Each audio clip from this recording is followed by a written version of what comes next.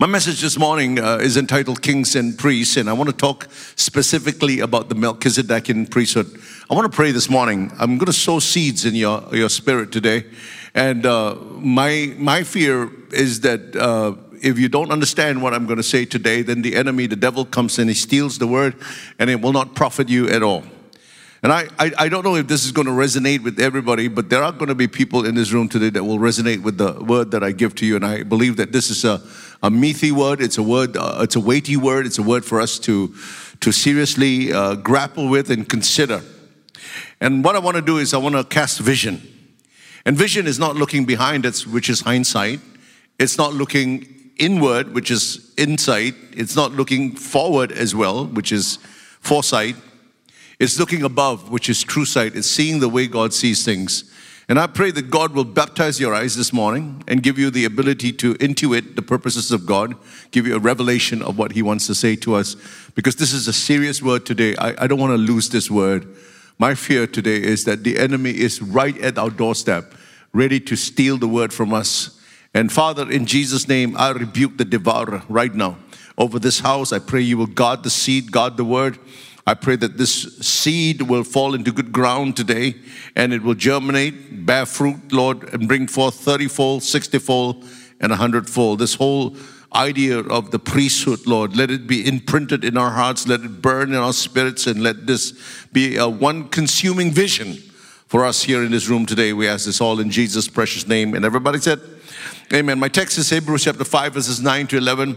And the writer of the Hebrews says that having been perfected, he became the author of eternal salvation to all who obey him, called by God as high priest according to the order of Melchizedek, of whom we have much to say. Listen to this, hard to explain, since you have become dull of hearing. Since you have become, the dullness prevented them from understanding one of the greatest revelations in Scripture. If you would ask me today, Pastor, what is the one ministry you desire above everything else? You know, would you like to be an apostle or a prophet, priest, whatever? Really, my answer to you is very clear-cut. I've always wanted to be a priest of the Most High, because one of the privileges a priest has is he gets to come close to God. Amen. When the Apostle Peter was giving us a vision of what the church is called to be, he said, you are a royal priesthood. You're not just any priesthood, you are a royal priesthood. And when he said that, he was giving us a vision of what the church can become. I do not think this is an automatic guarantee. I think this is a very real possibility, but I think that we have to grow into this and we have to have a revelation of what entails a priesthood. One of the greatest revelations that's going to be released upon the church in the last days is the revelation of the Melchizedekian priesthood. So little has been thought on this seemingly obscure subject, but I believe that the full revelation is going to be revealed to us because of the hour that we live in. And the Melchizedekian priesthood, hear me please, is the highest authority of the believer on planet Earth, because it's a combination of both the priestly anointing and the kingly ministry. Now, for too long, the ministry of the priest and the ministry of the king has been separate. But God is going to bring these two key ministries together in the last days. There's going to be a marriage of the offices of the priest and the king. And when this happens, we're going to see cataclysmic results. The writer to the Hebrews, when commenting on this subject, referred to this subject of the Melchizedek priesthood as meat and not milk, which simply means a degree of maturity is required to grasp the fullness and the reality of this revelation. And he was restrained in explaining more because the hearts of the Hebrew Christians had grown dull. And when you have a dull knife, you can't cut through meaty stuff. And I pray that God will do something in our hearts and that we will not be dull of hearing today. Amen. And the dullness of the Hebrew believers prevented one of the greatest revelations from being released to the body of Christ. Because when we don't understand a revelation, when it's released, what happens? Satan comes and he steals the word. This is the parable of the sower. Chris Birkeland told me a story, an experience he once had. And again, this is an experience, so it's subjective. You got to weigh it. You got to judge the experience. And he told me where he was wrapped around with fire and taken down into the very pit of hell. There he was brought into what he said was the trophy room of Satan. And in a trophy room, he saw Satan's two most valued trophies. Those things that he had stolen from the body of Christ. He saw a kingly garment and he saw the garments of a priest. Hey, that's the priest, the garments of the Melchizedekian priesthood. I find this interesting because Satan will fight tooth and nail to prevent the church from receiving this revelation. So we must contend for this. Amen. So allow me today to take you on a journey to discover one of the most powerful revelations that awaits the church in these last days. And I pray God will grant you understanding. This obscure king, Melchizedek, is mentioned in 3 portions of scripture in the Bible, only 3. He's first mentioned in the 14th chapter in the book of Genesis when Abraham meets him and gives a tithe to him. He's also mentioned in Psalms 110 in verse 4, speaking of the Messiah. It says, the Lord has sworn and will not relent. You are a priest forever according to the order of Melchizedek. And then he's also mentioned in the New Testament in the 7th chapter of the book of Hebrews, where the writer of the epistle to Hebrews explains a few things about this very mysterious person. Some theologians think that Melchizedek was an epiphany of Christ. In other words, he was Christ in some form in the history. I don't believe that.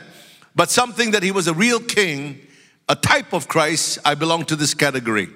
Now, the appearance of Melchizedek in Abraham's life was the game changer. Here is the context. There is a war, there's a regional conflict in the valley of Siddim between an alliance of 4 kings versus an alliance of 5 kings. The alliance of 4 kings defeated the other alliance, and the result was Lot and his family were captured by the enemy. Word gets to Abraham. He gathers an army of 318 trained and fighting men, very specifically 318. And with just these 318 men, he pursues and defeats the alliance of 4 kings, liberates Lot, and recovers all of the spoil. I tell you this, my friends, it is not the size of the army in the last days that result in victory. It's how well trained and how ready we are for battle. Amen. It's not the size of the dog that determines the outcome of a fight. It's the size of a fight in the dog that determines the outcome. 2 kings come out to meet Abraham after his victory. Melchizedek and the king of Sodom.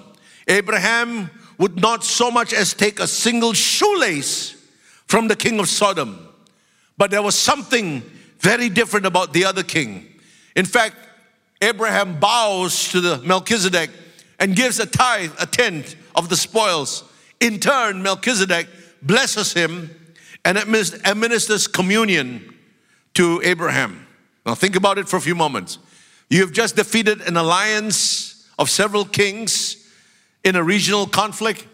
You have proven to everyone around you that you have the capabilities to take out anyone who tries to mess with your family. Yet Abraham, when he meets Melchizedek, he assumes the position of the inferior, of the lesser. Before a king he knows what no one knows very much about, no genealogy, no parentage, no earthly powers to speak. But Abraham saw something that others did not. He realized how great this man was, what he represented, who he represented, and he honors him by giving a tenth of all that he had. Now Melchizedek is greater than Abraham, the father of our faith. In Hebrews chapter 7, the writer of the Hebrews was trying to establish how far greater the Melchizedekian priesthood was when compared to the Levitical priesthood that came forth from Abraham. So when Melchizedek blessed Abraham, in actuality, he was blessing Levi, who was in the loins of Abraham, a priesthood yet to be born. Just let that sink in for a few moments. I need you to understand these things.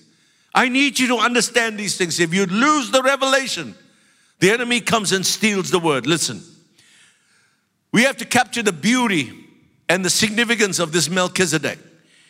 In Genesis 14, the writer to the Hebrews went to explain at length. Now watch this. Hebrews chapter 7 and verses 1 to 3. For this Melchizedek, king of Salem, priest of the Most High God, who met Abraham returning from the slaughter of kings, blessed him. To whom also Abraham gave a tenth part of all, being first translated King of Righteousness and then also King of Salem, which means King of Peace. Without father, without mother, without genealogy, having neither beginning of days nor end of life, but made like the Son of God, remains a priest continually.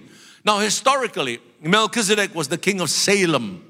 Salem was the original ancient name for Jerusalem, all right? Now, not only was Melchizedek a king, he was also a priest, and this is important because our priesthood in the new covenant is not after the order of Levi, but after the order of Melchizedek. In other words, in the New Testament, God takes the functions of a priest and he marries it to the kingly office, making us kings and priests. Now, when the Bible talks about us being kings and priests, it's a vision. Do you understand? God is offering to every one of you in this room right now. He's saying to you, I want you to catch this vision of being a priest and king, because it is not an automatic thing. It has to be qualified. You have to qualify for it, all right? So in Revelation chapter 1 and verse 5, to him who loved us and washed us from our sins in his own blood and made us, watch this, kings and priests to his God and Father, to him be the glory and dominion forever and ever. Amen. Now, in the Old Testament, the priesthood went to the tribe of Levi. The scepter, the rulership, went to the tribe of Judah. Jesus is not from the tribe of Levi. He's from the tribe of Judah, and he comes from a long line of kings. All right? Now, this is the will of God. He has made us kings and priests. That's the Melchizedekian priesthood. The operative phrase is, he has made us.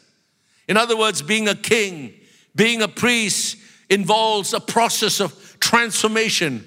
This is not something, I claim it by faith. Doesn't work that way. You can't claim to be a king. You can't claim to be a priest. You got to be molded and shaped by God for your destiny. Now, Hebrews chapter 7 and verse 3, it says, without father, without mother. Let's not get spooky about this, right? It just simply means his parents were unknown. The writer was just trying to establish the fact that Melchizedek was not a king or a priest because of genealogy. He was not a king or a priest because his father was a king or a priest. In the Old Testament, the kings of Judah reigned through genealogy. All the kings of Judah came from one man, David. If you're not a descendant of David, you could not be a king. Comprendo. Every priest who served in the house of the Lord came from the lineage of Aaron. If you're not a family of Aaron, you could not be a priest. If you're from the other 10 tribes, you can do anything else. You can farm, you can take care of livestock, you can do business, you can do commerce, whatever you do, whatever you want to do. But you can't be a priest and you can't be a king, because that's reserved only for 2 tribes in Israel. And for 2 families, not tribes, families. If you don't come from the tribe, if you don't come to the lineage of David, you couldn't be a king. If you didn't come out of the loins of Aaron, you could not be a priest. That's how it works. If you're not from the tribe of Levi, you could not handle religious things, right? You could not be part of the religious order.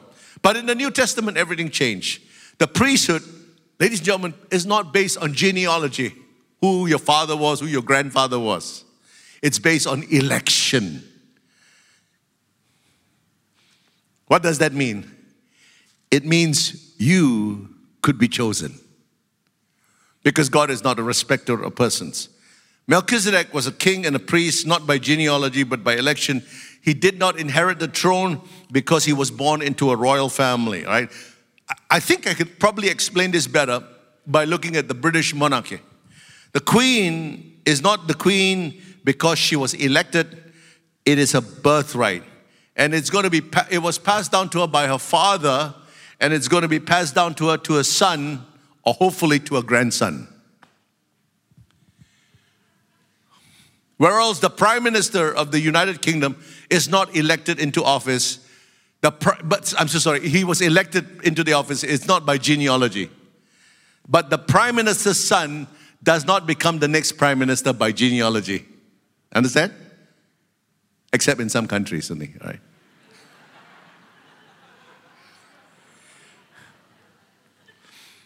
Having neither beginning of days nor end of life. Melchizedek was a king, a priest in Abraham's days, but the unusual thing is his birth could not be traced, neither could his death. Whether the man died or not, I do not know. But all I can tell you is that his ministry continues into eternity and did not consummate at his death. He remains a priest forever.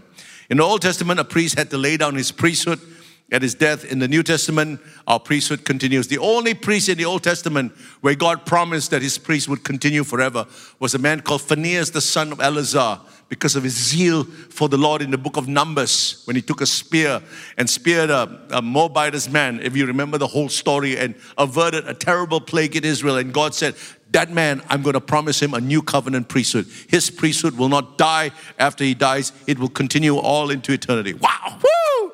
Man, I get thrilled about such things, all right? The second portion of scripture where we read about Melchizedek is Psalms 110. I want to read this to you in verse 4, 1 and verse 4. The Lord said to my Lord, sit at my right hand till I make your enemies your footstool. The Lord shall send thy rod and thy strength out of Zion. Rule thou in the midst of thy enemies.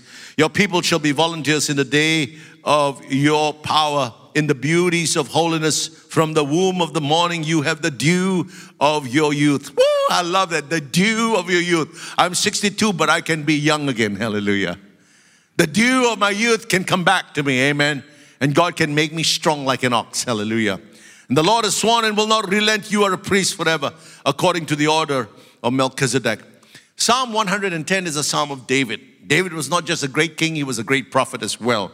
And David prophesied some of the most profound and mysterious things in the Bible. One of them is Psalms 110.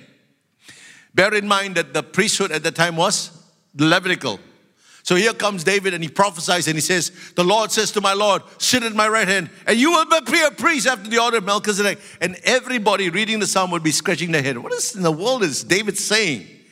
Well, what I'd like to do is exegete the first 4 verses of the psalm. David was seeing into the future and he was looking at our day and he saw the church clothed with this Melchizedekian garment. In verse 1, the Lord said to my Lord, sit at my right hand till I make your enemies your footstool. This is the position of the Melchizedekian priesthood. They sit in heavenly places at the Lord's right hand. Now the Lord's right hand is a place of supreme power, not just any kind of power. When the Lord said, sit at my right hand, it means sit at the throne that I prepared for you until I make your adversaries your footstool. So the Melchizedekian priesthood is a reigning priesthood that rules from heaven and not from earth. It is the highest place of authority for the believer. Whatever we have witnessed in the past is going to be insignificant in terms of comparison to what is coming. Come on, hallelujah. What we have right now is so limited in its capacity. When the Lord said, the works that I do, greater works shall you do. My question is, why aren't we seeing that yet? It's because we are operating in an authority that is far inferior to the alternative that's presented to us in Scripture. And although it's been given to us, yet we are not operating in it. And the reason for that is because that kind of authority and power can only be given to a mature people. Hallelujah. Too many things come out from our mouths. Too many things come out from our hearts that if we are given this kind of authority would be catastrophic. Like James and John, we all have the tendency to call fire at the slightest provocation. I don't like him, fire, Lord. Hallelujah. How many of you would put a military division, military platoon under the care of a 10-year-old? You won't, right? None of us would do that. Neither would God. And so we have to grow up into the image of Christ to bear that kind of authority and power. I'm learning this all the time, man. I'm telling you, I realize my mistakes and my weaknesses. And I said, Lord, how in the world am I ever going to grow into this mantle, Lord, that you have given to, that you have promised to the church? My friends, if you're not thinking about these things, if you're not thinking about the priesthood, if you're not thinking about revival, if you're not thinking about all the mantles of God, then can I suggest to you, your development is a little slow. And you need to ask the Holy Spirit to fast track you because we don't have much time left. The glory is coming, hallelujah. Jesus is returning for a bride without spot and wrinkle. He's returning for a beautiful bride with the Melchizedekian priesthood and garments on her. We need to grow up. We need to mature. And I'm asking you, start thinking about these things, amen. Start thinking about your vocation, your true vocation. You say, Pastor, I'm a doctor. Yes, but your true vocation is a priest unto the Lord. And you must function in the office of a priest. How do you do that? The first thing you got to do is to stand before God every morning and give Him praise and thanksgiving, because that's the first duty of the priest. It's to offer praise to Him. The sacrifice of praise. Amen. In Revelation 3:21, Jesus said, to him who overcomes, I will grant to sit with me on my throne, as I also overcame and sat down with my Father on His throne. You know, we often read this verse and says, wow, that's marvelous, man. But it will only happen when we die and go to heaven. No, sir. No, sir. Jesus wasn't referring to after we have died. He's offering this to anyone who will overcome in this life and reign in this life. Right now, man. Right now. We can be seated in heavenly thrones, walk with great authority in this lifetime. Don't you want that, my friends? Don't you long for that? Don't you desire? Yesterday I preached to 3,500 young people in that crowd, and when I was saying fire, fire, fire, it was a moment of, it was wonderful. But I always go back and says, God, there has to be more. I'm operating at a level so far short of your true glory, and I cannot fully represent you until you bring me up higher to that place of glory. I tell you, every meeting I go back. After this meeting, I'll go back and says, God, there has to be more. Why aren't the people getting it? Why aren't the people catching what the Word of God is trying to say? I'm zealous for you, my friends. I want this Melchizedekian priesthood to rest here in Cornerstone. I want the scepter of God to rest in this house. Amen. I want to be able to stand in this place, and when I speak the word and command cancer, they will just shrivel up and die. Amen. That we don't have to plead and beg and pray and hope and quote scripture all the time and saying, God, and try to twist God's hand to move. When we have the scepter in this church, we can speak the word and things will happen. And we want to see this happen in Cornerstone. Amen. We want to see the powers of the age to come released over this house. I tell you this, there is an authority that is coming. The Lord says in verse 2, send thy rod of thy strength out of Zion, rule thou in the midst of thy enemies. Would you like to walk in a place where the enemy is always under your feet?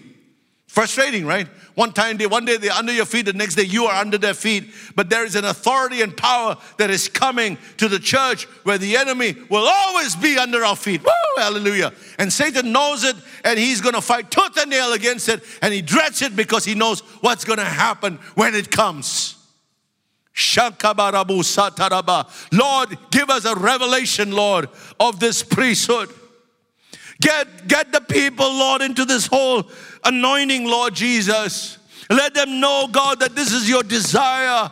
This is the express will of the Father for His church of Jesus Christ, the ecclesia, the ruling, governing authority on this planet, Lord.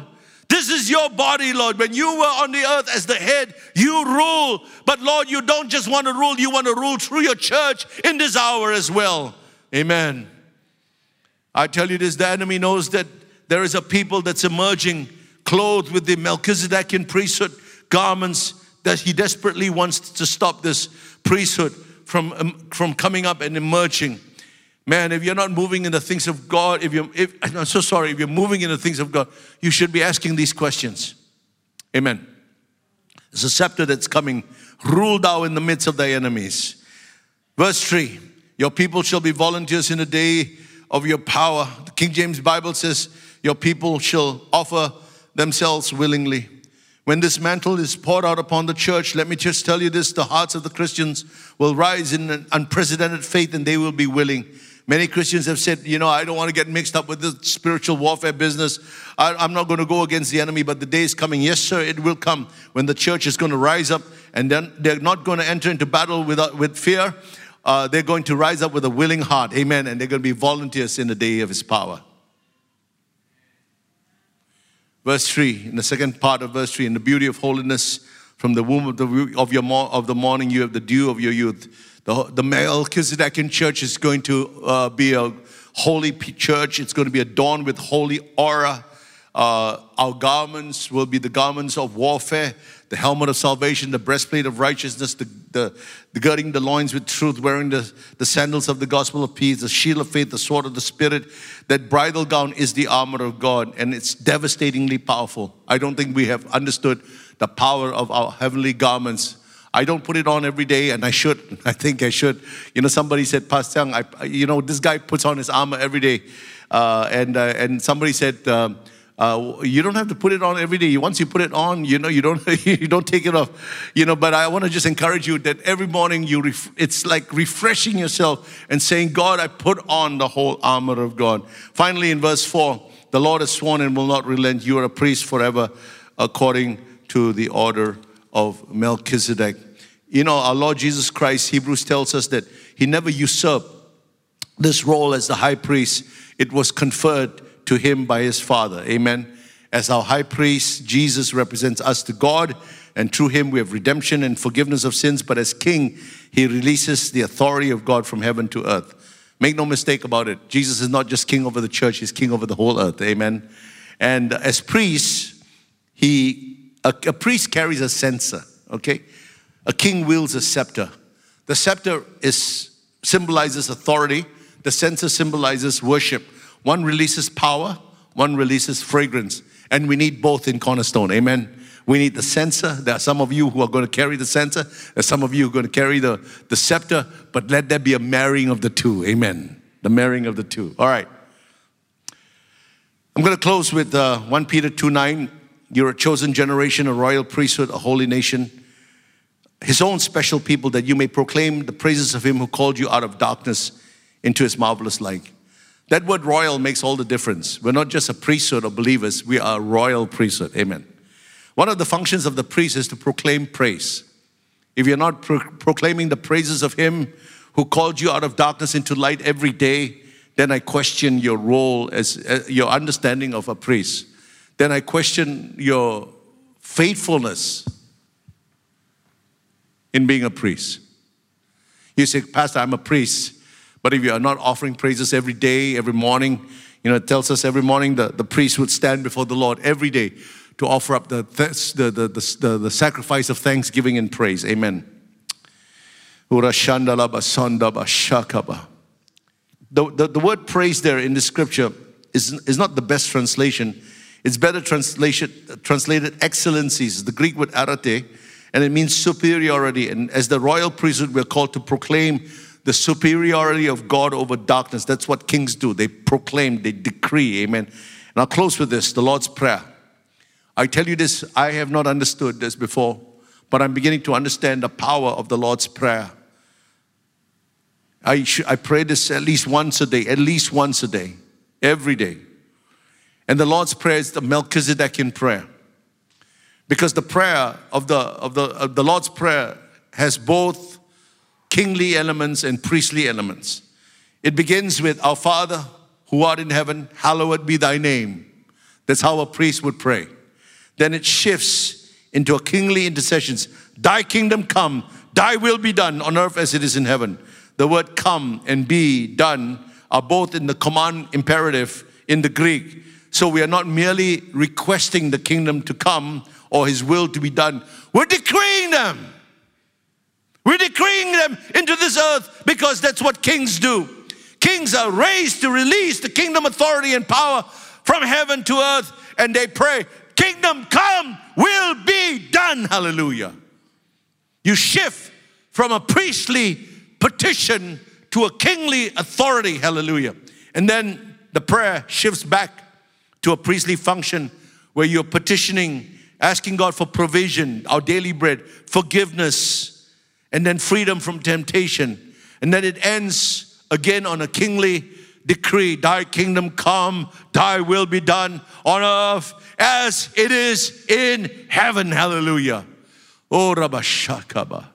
Lord, may God grant you this vision of this priesthood. My friends, have you lost your priestly passion? Have you lost your desire for the inner courts? Have you lost your first love? Have you allowed dullness to come into your spirit? You're no longer sharp in the things of God. You're no longer discerning. You're no longer hearing the voice of God. You're no longer passionate for God. You're no longer desiring for the presence of His holiness. Oh, you're no longer desiring for God. If that's you today, you need to repent and say, God, I've become lukewarm. The Lord says, if you are hot, I have a word for you. If you are cold, I have a word for you. But if you're lukewarm, I'll spew you out of my mouth. Let's all stand in the presence of God, please. I want you to prepare your hearts today. We're going to have communion in the next few moments. If you're not a believer in Jesus Christ, please do not partake of the communion. You have no right to. The communion is only given to those who are in covenant relationship with Jesus Christ. The picture and the pattern and portrait is in the Old Testament in the Passover. The foreigner cannot partake of the communion, cannot partake of the Passover lamb. The one who serves in the house, who's not a Hebrew, had to be circumcised before he could partake of the communion. This is an important principle in Scripture. I want to tell you this, that this is the greatest commonwealth, the commonwealth of the brotherhood.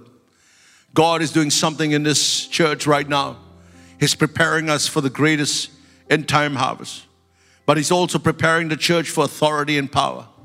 If we're going to be kings and priests in eternity, then we've got to be kings and priests right now. We've got to know what it's like to rule and reign with Jesus Christ in this earth. When we have sickness, we've got to know how to deal with it. When we've got problems and things that seems to be insurmountable, we got to know how to deal with those issues. But we cannot be like little children anymore. We got to grow into the fullness and the stature of Jesus. We got to rule and we got to reign. Hallelujah. Shakarababa sataba. Oh God, I pray, establish your scepter. Oh Lord, establish the censer here in this church, Lord. In 2016, I'll close with a prophetic word that was given to me. 2016, we were in Los Angeles. Part of the event was some of our friends had arranged for us to visit the Bonnie Brae, 214 Bonnie Brae Street. That was where the great Azusa Street revival actually happened. The place became too small, and so they moved to 312 Azusa Street. And at Bonnie Brae Street, I remember one time God gave me a prophetic dream, very clear. I saw William Seymour and I saw this 214 Bonnie Brae Street. But I was there in this house and there was a prayer meeting going on, and we were part of that prayer meeting. And a man comes up to me in Bonnie Brae Street and he says, Pastor Young, the Lord says to you that the scepter has been secured, the mantle has been secured for Cornerstone Community Church. Hallelujah. And I know this with all my heart. The reason I'm sharing you with these things is because I believe that the desire of the Father this morning is to give us a revelation of this great Melchizedekian priesthood. And He doesn't want us to lose this passion for our priesthood. He doesn't want us to lose the passion for the inner courts. He doesn't want us to lose this passion for Him. Hallelujah. And this is where I am right now. I long for Jesus more than anything else. I long for the presence of God. Every day I'm crying out, Lord, let the mantle of revival be upon me as it was upon Mr. Evan Roberts in 1904. You gave him a mantle for revival. We bought the Pisgah Chapel. I'm connected to this revival. Give me what is my birthright, Lord. Give me what is my birthright, Lord. And I believe that more than just a mantle for revival, the Lord wants to give us this promise of this Melchizedekian priesthood, the highest authority of the believer on this planet. And may some of you, with all your heart, say, God, I want this. I want this with all my heart, Lord. I want this. If you understand what God is offering to us, woo! Shamad Kuriya Tasaraba. Oh, my friends, you would forsake everything. We would forsake everything in His life and press in, pursue what God is offering to us. Father, I stand before you today and I am deeply humbled myself, Lord, for how far you have brought Cornerstone from the first day we started the church, Lord, to where we are today, Lord. I could not have imagined, not in my wildest imaginations, dreams, thought that this could be possible.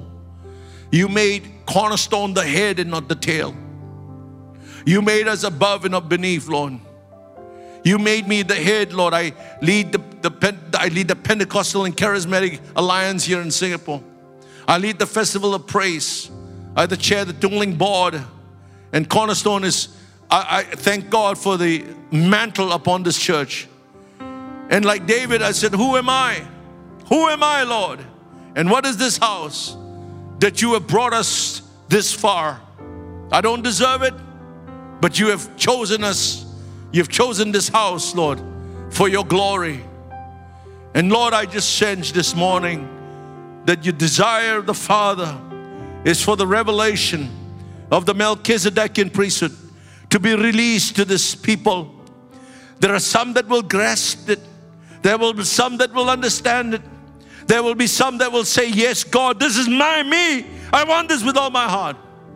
There are some that might lose this revelation. But wherever we are, Lord, I pray, secure the scepter and the censer here in this house, Lord. Let this house be a house of prayer for all nations in Jesus' name. I pray, Father, for this mantle right now.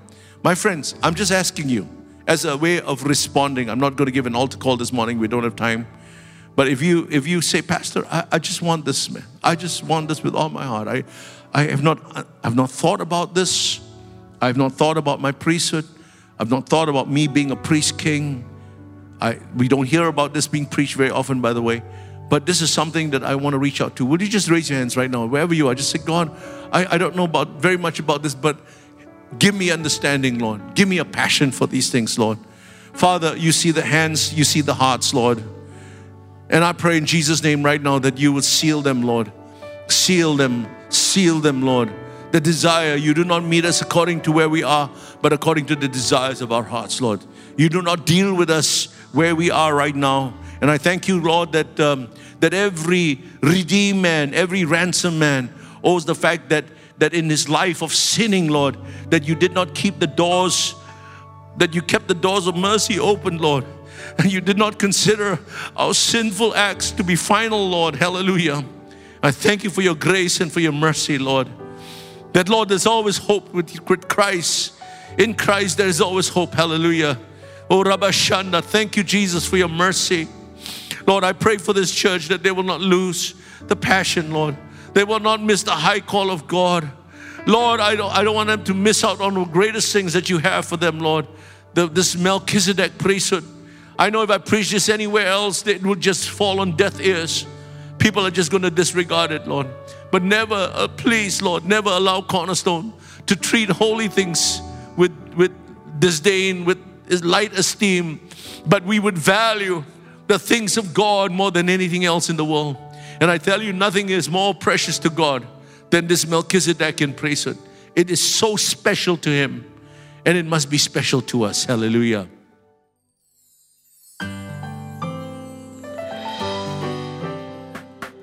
You've just listened to a production of Cornerstone Community Church. Please note that all unauthorized reproduction, distribution, or sale of the recording is prohibited. For permission to reproduce or distribute the sermon, please write into mail@cscc.org.sg. We hope that you have been blessed.